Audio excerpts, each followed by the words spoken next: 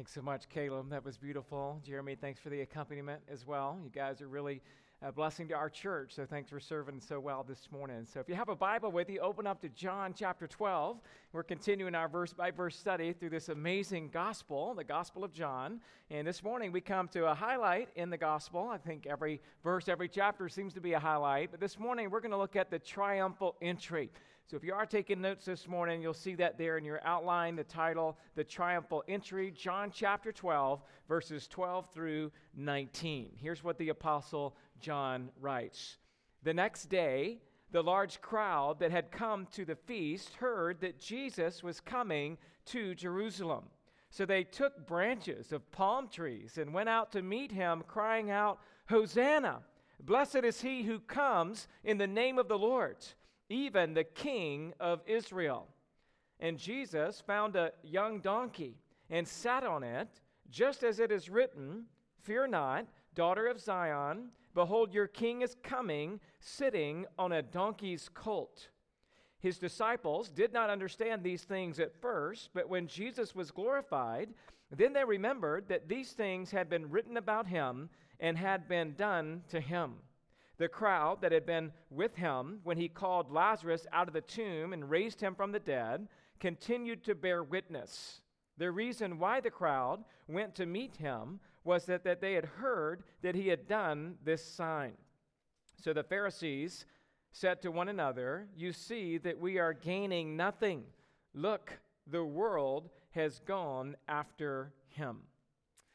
Father, we thank you for the opportunity to read John 12 this morning and to look at this incredible story of the triumphal entry. I pray, God, that we would learn much today and we could apply truths to our life that would help us to adore Christ and to worship him as our only King. And it's in his name we pray. Amen. Well, this morning, as we look at the triumphal entry, I want to tell you about the most expensive coronation that the continent of Africa has ever known. Jean Bedel Bokassa was a military officer and the head of state of the Central African Republic. Being the Central African Republic was not enough, so he proclaimed himself as the emperor of the nation and renamed it the Central African Empire. This royal coronation took place on December the 4th, 1977, which was the 173rd anniversary of Napoleon's coronation, which is why Bokassa chose this date. The committee in charge of accommodation had the task of finding suitable rooms for an anticipated 2,500 foreign dignitaries and guests. Another committee was responsible for making the capital look its best for the coronation ceremonies. Streets were scrubbed, buildings were painted, and beggars were driven out of sight. The empire's textile industry was kept busy producing hundreds of new suits for local guests. Strict rules of protocol dictated the colors: white for the school children, navy blue for the middle management, people in the private and public sectors, and then black for cabinet ministers and senior officials. Bokassa's coronation ceremony had to faithfully replicate that of his favorite figure, Napoleon Bonaparte. And so with staggering attention to details, they hired Paris sculptor Olivier Brice was invited to construct the throne, which a team of 30 French artisans were hired to fashion the two-toned, gold-plated bronze throne resembling an eagle with golden wings. The price of that throne, $2.5 million. Brice, this sculptor, also bought an antique coach in Nice and refurbished it in Napoleonic style. 8 white horses were brought in to pull the gold-covered carriage. A total of 13 outfits were ordered for the new king at a price of $145,000. Ladies, don't become envious, all right? The emperor's coronation gown alone cost $72,000. An imperial crown, scepter, sword, and other pieces outlined with expensive jewels totaled $5 million. The crown was encrusted with rubies, emeralds, and 8,000 local diamonds, the largest which weighed 80 carats. Guys, how many carats did you buy for that engagement ring for your fiance, right? This one was 80 carats. And so in order to take the guest around the capital of Benghazi in style, 60 brand new Mercedes-Benz were ordered from Germany.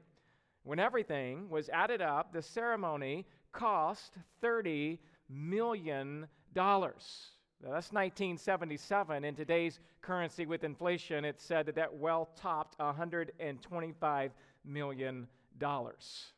Just how long did Bokassa serve as the self-proclaimed emperor? 2 years, 291 days. In less than 3 years, he was overthrown.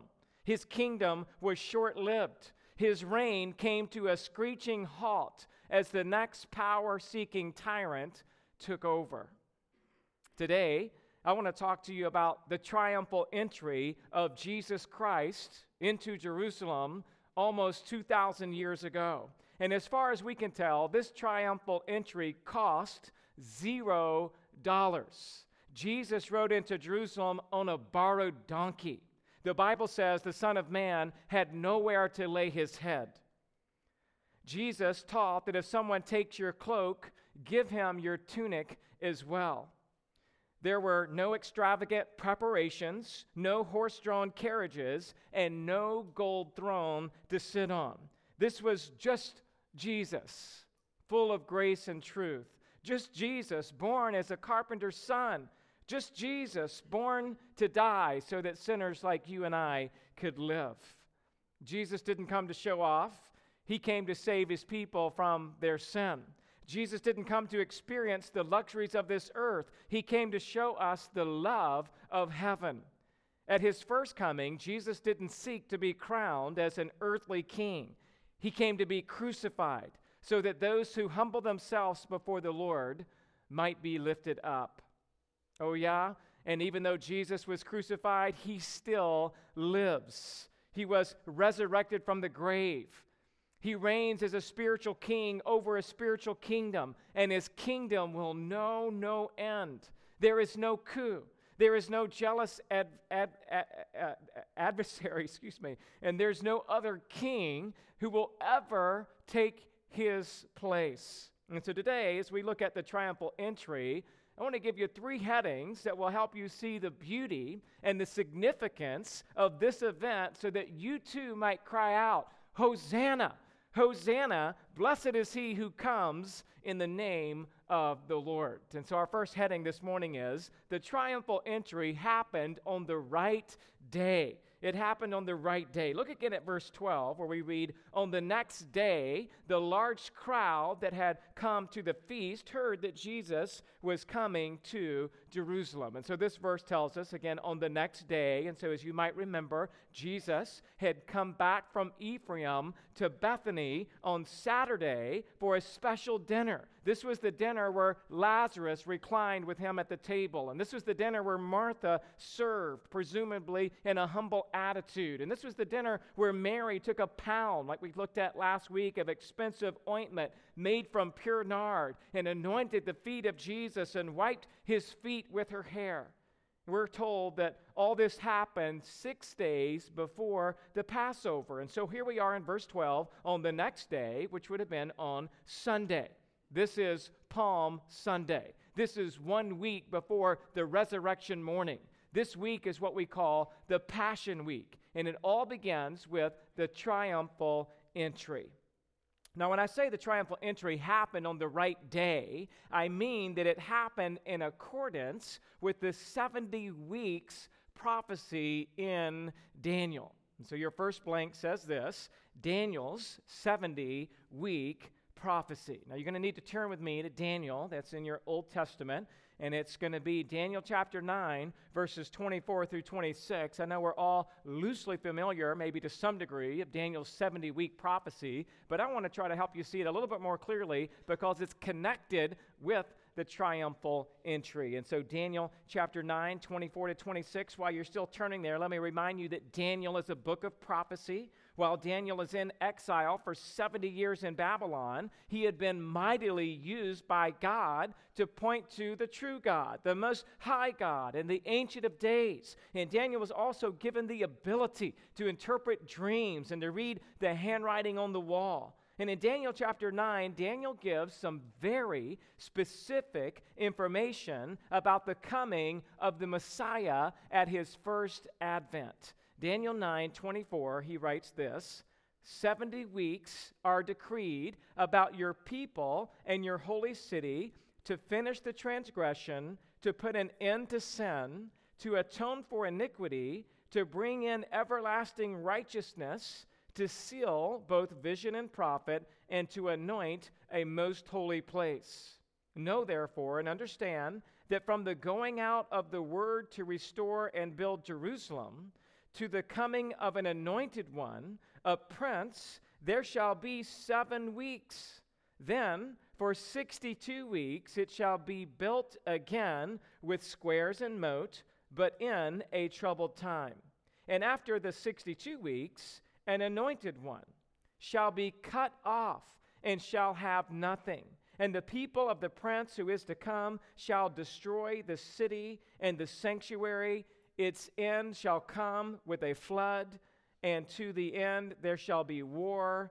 Desolations are decreed. Question: what does all of this mean? Well, in verse 24, I want you to notice just in that one verse, there is a list of 6 things that are going to happen at some point in the future. The first 3 in that list of verse 24 all happen at the first advent of Christ. And the second 3 will happen at the second advent of Christ. The first 3 listed there, verse 24, to finish the transgression. This means something is going to happen that is going to restrain sin. Israel has been wandering from God's truth and His word long enough, and something is going to happen to bring Israel back. The second thing in that list, to put an end to sin. This is something that is going to happen that will judge sin with finality. Hebrews talks about how Christ comes and His judgment will put away sin by the sacrifice of Himself. The third thing that's mentioned there is to atone for iniquity. And so that means that a sacrifice had to be made, blood has to be shed, a life was to be given. All 3 of those point to the first advent of Christ. Now, verse 24 goes on to say that there are 3 more things that will happen, and we understand that to be pointing at the second advent of Christ. And those 3 things, there in the middle of verse 24, would be to bring in everlasting righteousness. And so this would be an eternal righteousness of Christ set up potentially at the millennial kingdom and then for the eternal state. Number 2, to seal both vision and prophet. So there's no more revelation needed. It's all complete in Christ. And then number 3, to anoint a most holy place. And this would be interpreted possibly as a millennial temple from which Christ would reign. So all that to say that this prophecy of Daniel is talking about the first advent, and then it's also talking about the second advent of Christ. Now, when do these things take place? Notice the first part of verse 24 says, 70 weeks are decreed about your people and your holy city.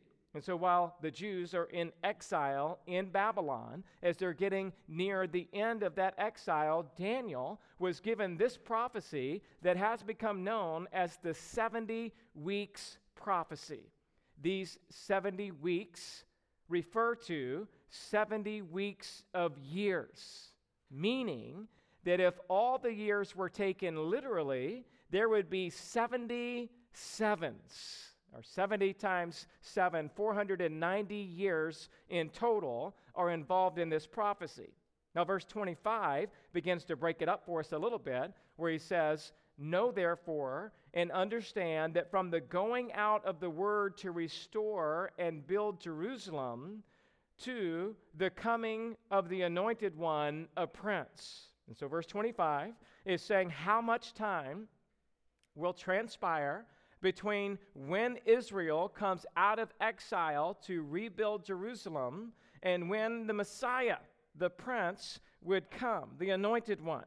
And there's going to be 7 weeks and then 62 weeks. If you'll look again at the middle of verse 25, it says there are 7 weeks and then 62 weeks, or literally translated 7 sevens and then 62 sevens. And so this is a reference to 69 of the total of 70. And so the prophecy was to begin at a specific time, and that was when a decree was to be given to rebuild Jerusalem, which most scholars believe was fulfilled by Artaxerxes in 445 BC. You can read about that in Nehemiah chapter 2. He's the cupbearer to the king. He looks sad in the king's presence. The king says, "Why are you sad?" He's like, "How can I be happy when my city has been destroyed?" And so Artaxerxes tells him, "Go rebuild the city." And that's recorded in history, and that's when the clock starts. That kicks us into these 70 weeks, or these 77s. There's 3 different time periods. The first 7, then 62, and then there's that last week. And so the first time period, or the first 7 weeks, or 7 sevens, includes 49 years, which, guess what, is exactly how much time it took from the time Artaxerxes gave the decree for Nehemiah to rebuild the city of Jerusalem and the wall that surrounds it. And that's well recorded again in the book of Nehemiah. Now, after that time was completed, then we get into the 62 weeks, or 62 sevens, which would equal 434 years, which we believe is represented by the 400 years of silence between Malachi and Matthew, all in the intertestamental period. And so then, in verse 26, Daniel said that after these 62 weeks, the Anointed One, or Messiah, would be cut off. And so while scholars have slightly differences in the details, pretty much all evangelicals have placed the ending of these 69 weeks, the first 7 and the 62, somewhere between 26 AD and 33 AD. And it's also worth noting that the crucifixion of Jesus took place right in the middle of that time span. And most believe that it took place in the year of 30 AD. Now here's what we're saying.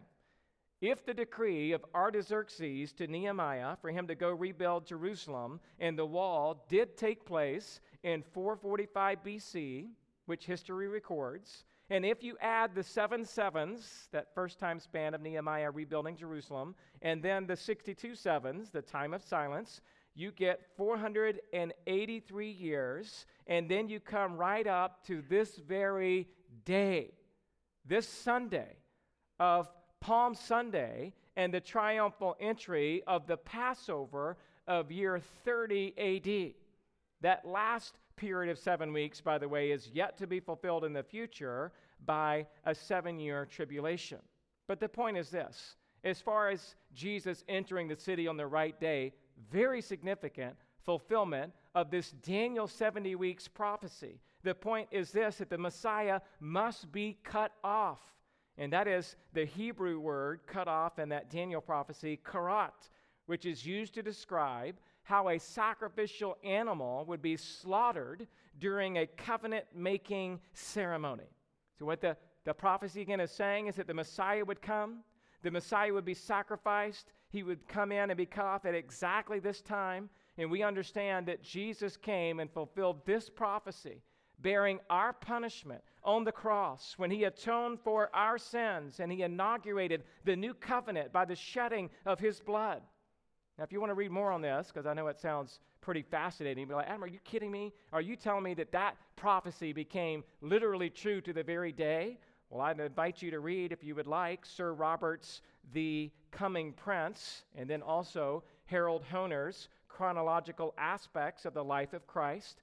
Both of those are incredible resources that point to the fact that based on all the historical data, based on the Bible itself, I believe it best to be understood that the triumphal entry did indeed take place on 9 Nisan 30 AD. And in fact, in Sir Robert Anderson's work, he says that it comes out, again, get this, to the very day of the triumphal entry.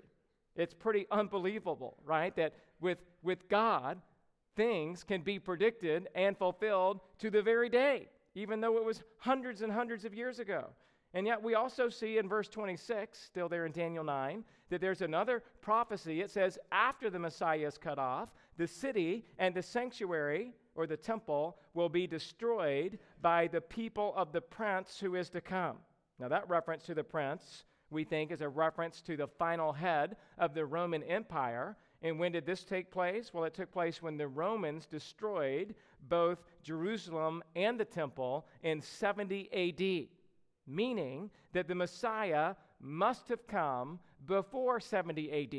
In other words, for the Daniel prophecy to be fulfilled, it had to have been fulfilled when the city was rebuilt and not when it was destroyed again. And we all know that Jerusalem was destroyed again in 70 A.D. So what we're saying is this: if you're here waiting, thinking that somehow Jesus is coming for his first advent, as many Jews might still be waiting for the Messiah to come, I would say to you this morning, wait no more.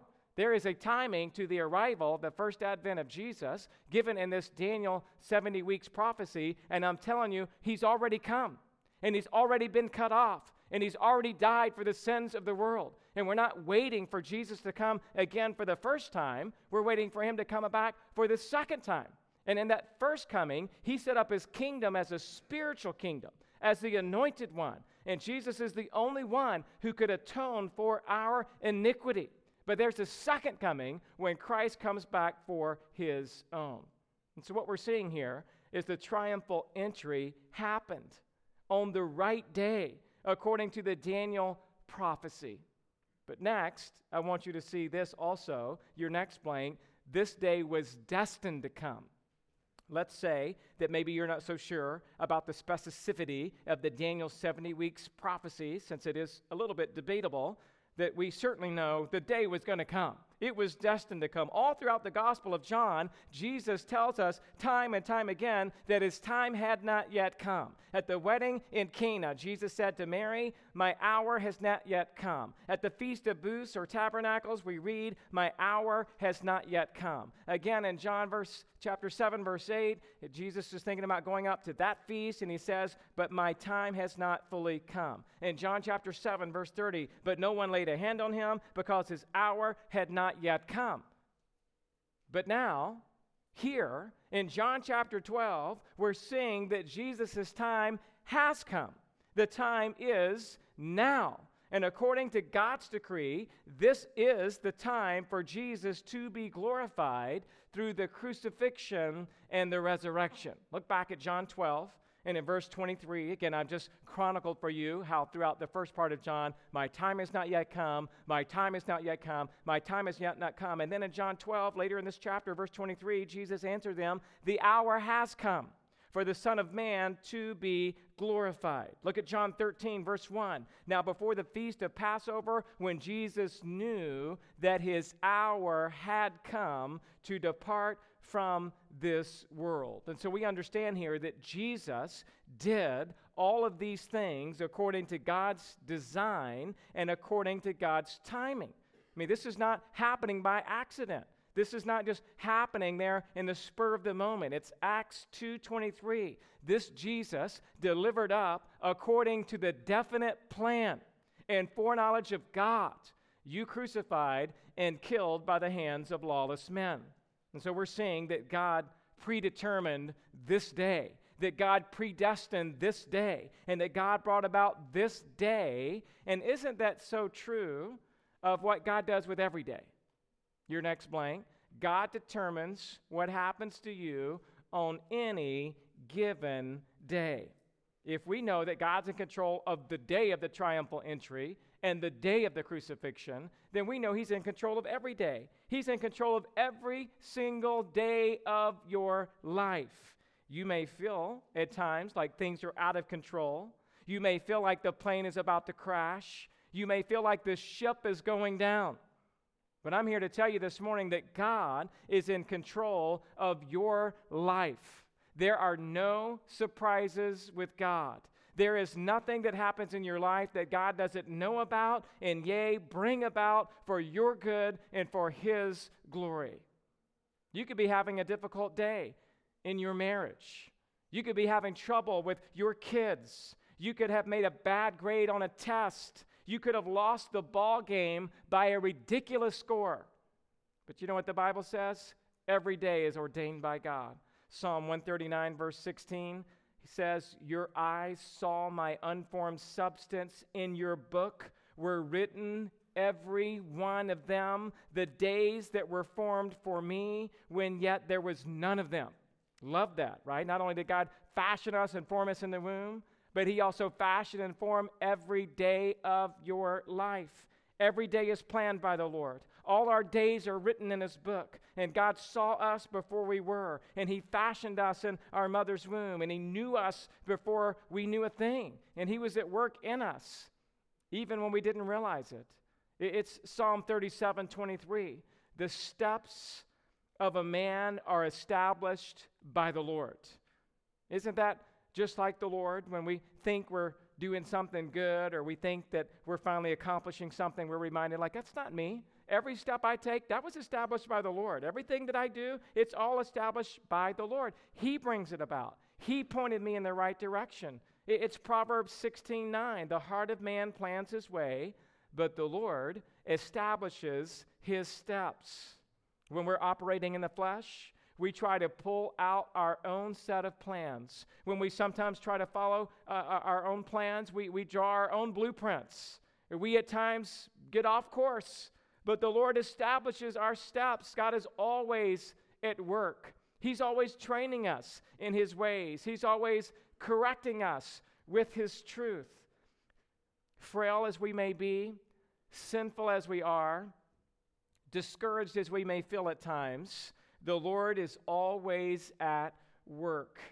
He's always at work. He's always bringing us into the situations that help mold us and shape us and cause us to cry out to him for his help and for his wisdom and for his presence to be right there with us every step of the way. And so what we're saying is this day of the triumphal entry happened on the right day. And not only did it happen on the right day, but secondly, that second heading I want you to see this morning is that it happened in the right way. Happened in the right way. That next blank, the thorough record of the triumphal entry. It happened in the right way. Look at verses 13 through 15. And so they took branches of palm trees and went out to meet him, crying out, "Hosanna!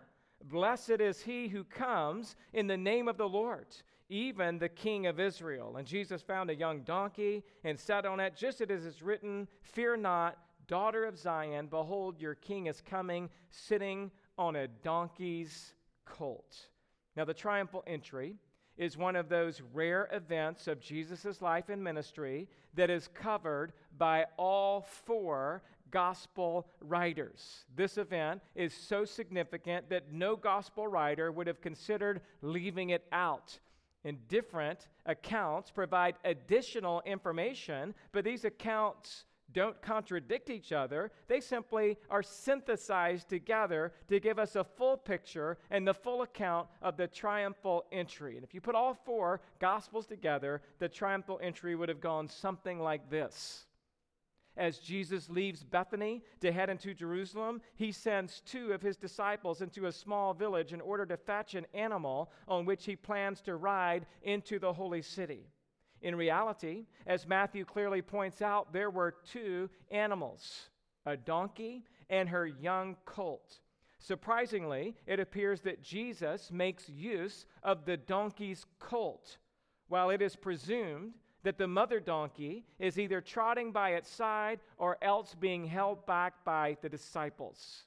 The disciples find everything just as Jesus had said. They find the donkey and its colt tied to a stake at the entrance of the village. There are some people standing around. "Why are you untying them?" ask the owners. "The Lord has need of them," is the simple answer. And the owners immediately let the animals go with no further questions. When the disciples brought the animals to Jesus, they throw their outer garments upon both animals, not knowing at first which one Jesus will choose. When it became evident that Jesus wanted to ride on the colt, they assist him in mounting this small animal, and Jesus starts off toward Jerusalem. Most of the people who accompanied Jesus from Bethany spread their garments on the road. Others cut palm branches from the trees, and with these they prepare the way for the Lord. Meanwhile, the multitude of pilgrims who had previously arrived in Jerusalem and had heard of the fact that Jesus raised Lazarus from the dead came pouring out of the eastern gate of the city, coming out to meet Jesus. And as the two crowds meet, that one coming in from Bethany and coming out from Jerusalem, then they have this incredible enthusiasm. It's mounting. The entire multitude is now in a mix of excitement as they have the 12 disciples, and you have the close friends and followers coming from Bethany. You have a host of pilgrims that are down from Galilee who were in Jerusalem for the Passover. You have local Jews from Judea. And you even have many of the hostile Pharisees who are watching. They're watching this whole event. And then descending the western slope of the Mount of Olives and drawing near to Jerusalem, the combined crowds, with the exception of the hostile Pharisees, start to shout, "Hosanna! Blessed is he who comes in the name of the Lord, even the King of Israel. Blessed is the kingdom that is coming, the kingdom of our father David, peace in heaven and glory in the highest." The part of the multitude which had been with Jesus when Lazarus was raised from the dead continue to bear testimony with reference to this astounding miracle. And as a result, the excitement and the enthusiasm reached a climax. The Pharisees, besides themselves, with envy, as they listened to this mad cheering, appeal to Jesus for him to stop it. They say, "Teacher, rebuke your disciples." And Jesus answers, "I tell you, if these were silent, the stones would cry out."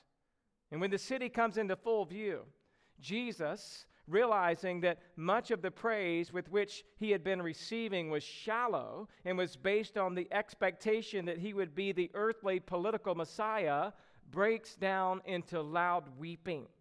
Before his prophetic eyes, there arises a vision of Jerusalem as a besieged city, a city surrounded by Roman soldiers. And Jesus says in Luke 19:41 to 44, when he drew near the city, he wept over it, saying, "Would that you, even you, had known this day the things that make for peace. But now they are hidden from your eyes. For the days will come upon you when your enemies will set up a barricade around you and surround you and hem you in on every side and tear you down to the ground, you and your children within you, and they will not leave one stone upon another in you, because you did not know the time of your visitation."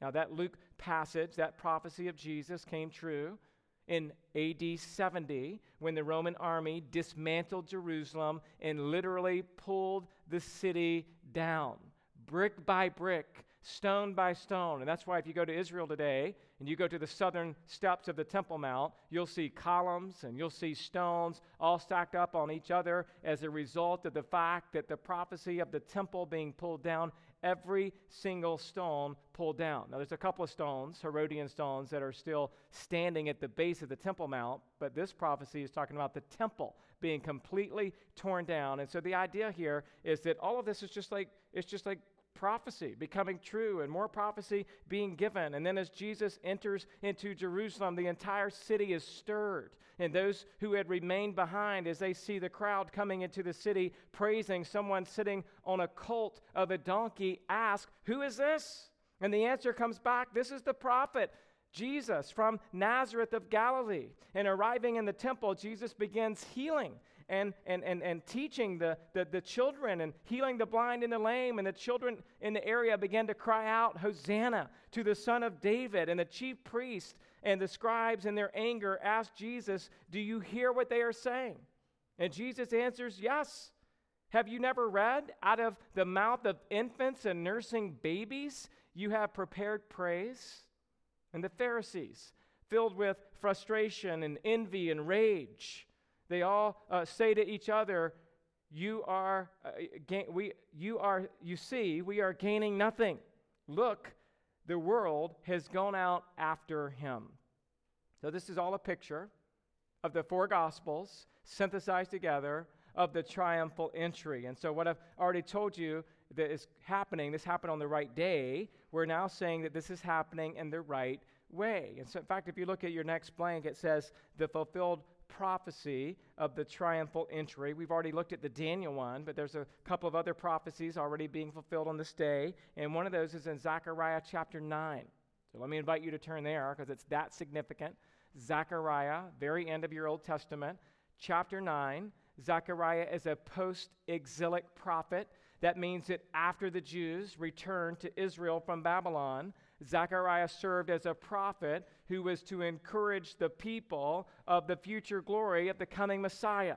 And Zechariah was written to promote spiritual renewal so that the people would call upon the Lord with humble hearts and commit their ways to him. And in Zechariah chapter 9, verse 9, he writes this. Tell me if you've read this before. Rejoice greatly, O daughter of Zion. Shout aloud, O daughter of Jerusalem. Behold, your king is coming to you.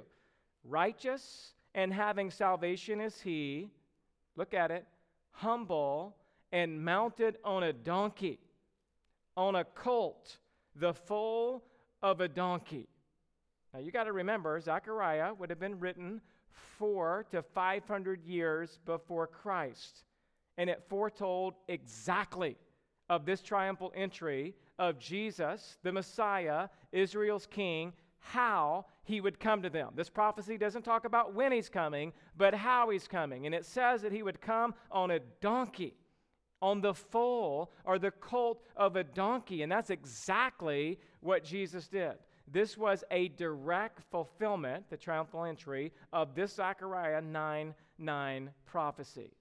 Other prophecies we see fulfilled. Look at Psalm chapter 8. Psalm chapter 8, verse 2, where we read, out of the mouth of babies and infants you have established strength because of your foes to still the enemy and the avenger. And so again, it was in the Matthew account of the triumphal entry that we read how the children were saying, Hosanna to the Son of David. And then Jesus said to them, out of the mouth of infants and nursing babies, you have prepared praise. One more prophecy. Look at Psalm 118.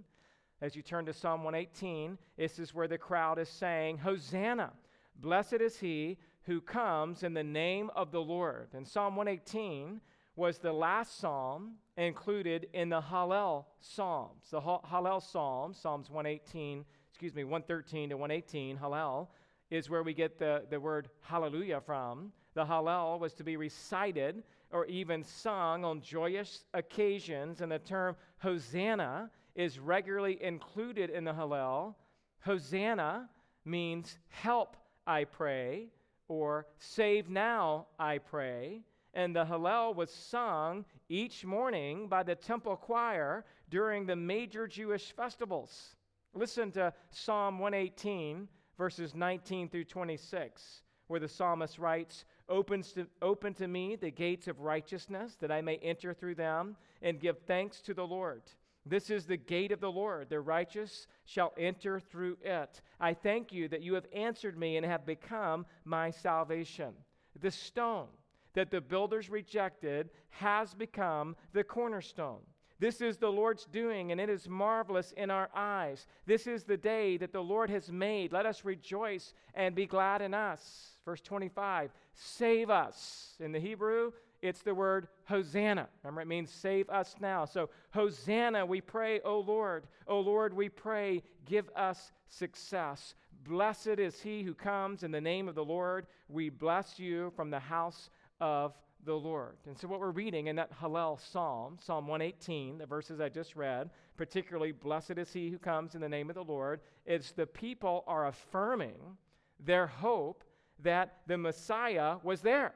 They're affirming these messianic psalms, all designed and written to point to Jesus, and now they're saying, he's here. This is the one we've been expecting.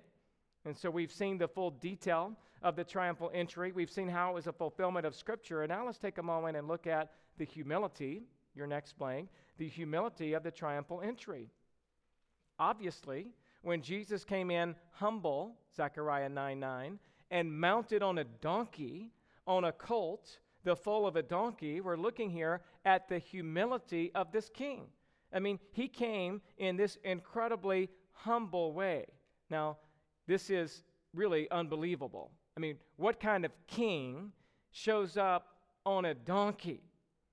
The Roman emperor would have shown up with scores of soldiers and military attire. He would have been riding in a chariot pulled by powerful horses. Roman generals were known to ride white stallions, showing their strength and their conquering presence.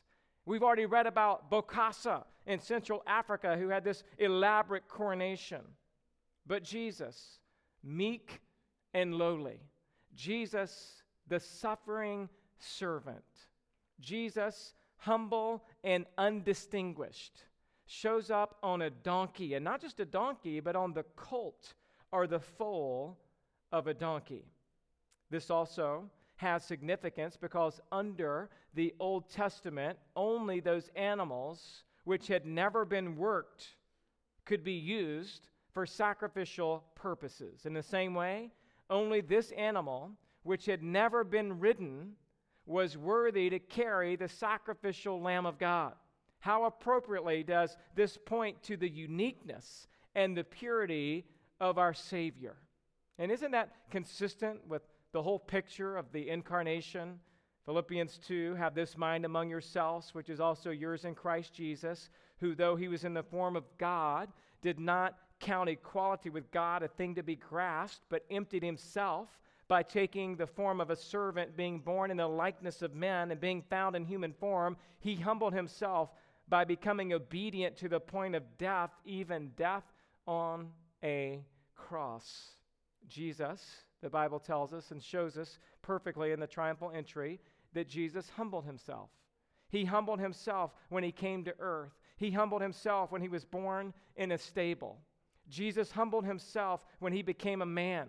He humbled himself when he was born into a family of no earthly notoriety.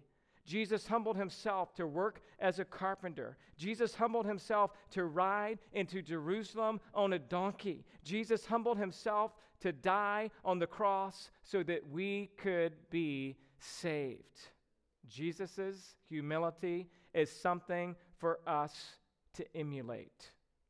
James chapter 4, verse 10, humble yourselves before the Lord, and he will exalt you. And so we're seeing the triumphal entry happened on the right day.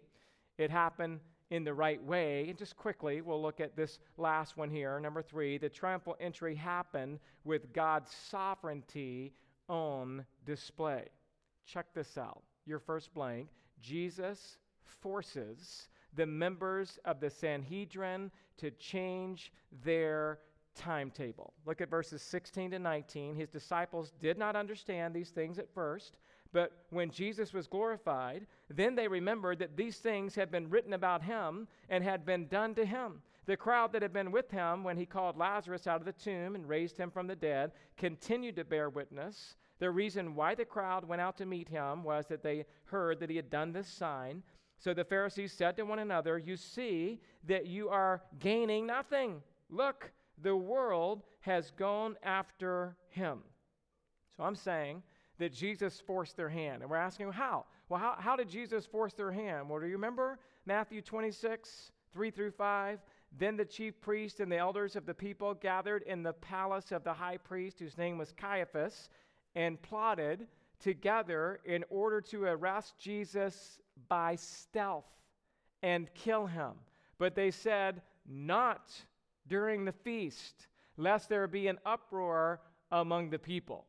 So the Pharisees wanted to kill Jesus, but not during the feast, because that might make him out to be a martyr, and they understood things could get even worse. So the Sanhedrin, which was the 70 leaders of the Jews, plus the high priest, wanted to kill Jesus, but they wanted to do so on their timetable. Maybe after the dust had settled a little bit, after Passover. They wanted to arrest Jesus quietly. They wanted to have him killed, but initially they did not want to do this during the feast because of the potential uproar of the people.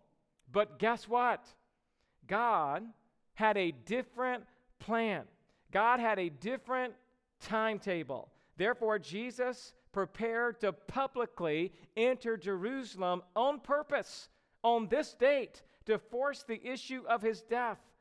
The Jews would not be able to hold back. And Jesus knew that the jealousy of the Pharisees and their lust for power would compel them to arrest Jesus and to deal with this problem once and for all. And so in John 12:19, again, the Pharisees say to one another, "You see that you are gaining nothing. Look, the world has gone after him." And so the Pharisees could wait no longer. They must act, and they must act now. Now, why was this go time for Jesus? Because Jesus wanted to enter Jerusalem precisely at the time that would fulfill Daniel's prophecy, and so that he would be crucified on the same Passover day as the lambs were being sacrificed. In God's sovereignty, at God's appointed time, on God's timetable, Jesus presented himself to die in conjunction with the Passover lamb. Which is why years later, Paul says to the Corinthian church, "Cleanse out the old leaven, that you may be a new lump, for you are already unleavened, for Christ, our Passover lamb, has been sacrificed." My friends, the irony of all of this is that the Sanhedrin was never in control. Pontius Pilate was never in control. The Romans were never in control. Judas was never in control. God was always in control, and he was orchestrating every detail, timing every moment to bring about the death of the perfect sacrifice, Jesus Christ. Now, the world may think they are running the show down here, but Almighty God is the one who has ultimate control and is bringing all things to work together for his glory, which means this, Christian, in your life, God is in control. He is in control of your triumphs, and he is in control of your trials. And the fact that God is in control should humble you, and it should cause you to trust him that it's about his timetable. It's about his doing. It's about him bringing it about for his glory and your good. Now, not only do we see Jesus force the issue here, but we also see your next blank that Jesus voluntarily lays down his life for his sheep. As Jesus forces the issue of the crucifixion, he does so voluntarily. This is not Jesus hiding and getting caught. This is not Jesus trying to avoid the Pharisees and getting smoked out. This is Jesus coming down Broadway to fulfill his Father's will, because the time is right now, and because his hour has come. Jesus sets into motion this very memorable Passion Week that will forever mark the history of redemption.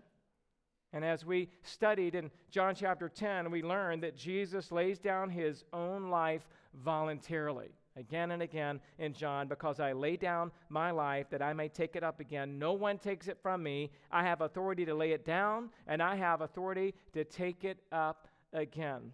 Jesus offers his life as a ransom for many. Jesus' death pays for the sins of those who will repent and believe. Jesus' death accomplished salvation once and for all. Jesus' death was an act of love and obedience that he gave willingly and joyfully. And you might remember that Jesus was arrested in the Garden of Gethsemane on that Thursday night of the Passion Week, and one of his disciples drew the sword and he chopped off the ear of the servant of the high priest. Remember that? And Jesus said to him, "Put your sword back in its place, for all who take the sword will perish by the sword." And then Jesus said this, "Do you not think that I could appeal to my Father, and he will at once send more than 12 legions of angels?" Of course Jesus could have avoided the conflict. Of course Jesus could have prevented the arrest. Of course Jesus could have broken free and escaped at any moment. But get this, he didn't want to. He didn't want to escape this trial. He didn't try to escape the cross. He wanted to give his life. He wanted to fulfill the scripture. He wanted to obey his Father's will. And he wanted to die so that you and I could live. And the disciples didn't fully get it till a little later. Your last blank, Jesus will send the Holy Spirit to teach us. In this moment, the disciples didn't fully understand what was going on. They were afraid. They were confused. They didn't get it until later. And after Jesus was resurrected and glorified, then his disciples began to piece it all together. Then they were able to remember and to understand how each one of these precious details of the triumphal entry, each one of the details of Jesus' life and his death and his resurrection were all recorded right here in the Word of God. And the main reasons that the disciples finally understood is because of the sending of the Holy Spirit, the Helper who will teach you all things. This is the doctrine of the illumination, that which was cloudy has now become clear. God the Holy Spirit opens the hearts and the minds of his own so they can understand spiritual truths. And the disciples now have the internal dwelling of the Holy Spirit living inside of them so that they could see and remember. This is what Jesus says in John 15:26. But when the Helper comes, whom I will send to you from the Father, the Spirit of truth, who proceeds from the Father, he will bear witness about me. This Helper, the Holy Spirit, our Paraclete, comes alongside of us as believers to bear witness to the truth. The Holy Spirit bears witness to Christ, to his life, to his words, to his teachings, and to his sacrifice. And Jesus even says it this way in John 16:7, nevertheless, I tell you the truth, it is to your advantage that I go away. For if I do not go away, the Helper will not come to you. But if I go, I will send him to you. Did you know that promise holds true for every Christian today? When you get confused about your life, when you become discouraged about what's going on, you have a helper. You have the Holy Spirit to help you make sense of it all. You have the Holy Spirit that is living inside of you, convicting you, encouraging you, revealing God's truth throughout the Scripture. And if you're here this morning and you have Christ, you have the Spirit who is your teacher. But if you're here this morning and you don't know Christ, I want to tell you that he is the Messiah. He is the Savior. He is the returning King. Bow the knee to him today. Repent and confess your sins before the Lord, and you too may be able to open your mouth and say, Hosanna, Hosanna, blessed is he who comes in the name of the Lord. And it is true that at Jesus' first advent, Jesus came into Jerusalem on a donkey. But for the believers in the room this morning who've read the book of Revelation, you know that he's coming back on a white horse. Then I saw heaven open, Revelation 19, and behold, a white horse. The one sitting on it is faithful and true, and in righteousness he judges and makes war. His eyes are like a flame of fire, and on his head are many diadems. And he has a name written that no one knows but himself. He is clothed in a robe dipped in blood, and by the name by which he has been called is the Word of God. And the armies of heaven, arrayed in fine linen, white and pure, were following him on white horses. From his mouth comes a sharp sword with which to strike down the nations, and he will rule them with a rod of iron, and he will tread the winepress of the fury of the wrath of God the Almighty. On his robe and on his thigh he has a name written, King of Kings and Lord of Lords. You see, Jesus doesn't have just one, but two triumphal entries. The first we've looked at today in John 12. The second is yet to come. Let's pray together. Father, thank you for the opportunity this morning to just dig into your word, to see truths here that we can't escape from, the beauty, the wisdom, the humility of our Lord Jesus Christ, who is willing to come and to enter into Jerusalem on a donkey, the fulfillment of Scripture, the timing, the way he came. God, it all just points to the truth of Scripture, the truth of redemption, the sacrifice of our Lord on the cross, the resurrection, the power that we have of the Holy Spirit living in us. God, how we can't wait for that second entry when Jesus comes back to set up his kingdom physically, already spiritually reigning in the hearts of his people, but the physicality of the eternal King reigning on his throne forever and ever, as we want to sing out to him, Hosanna, Hosanna to him in the highest. And it's in Jesus' name we pray. Amen.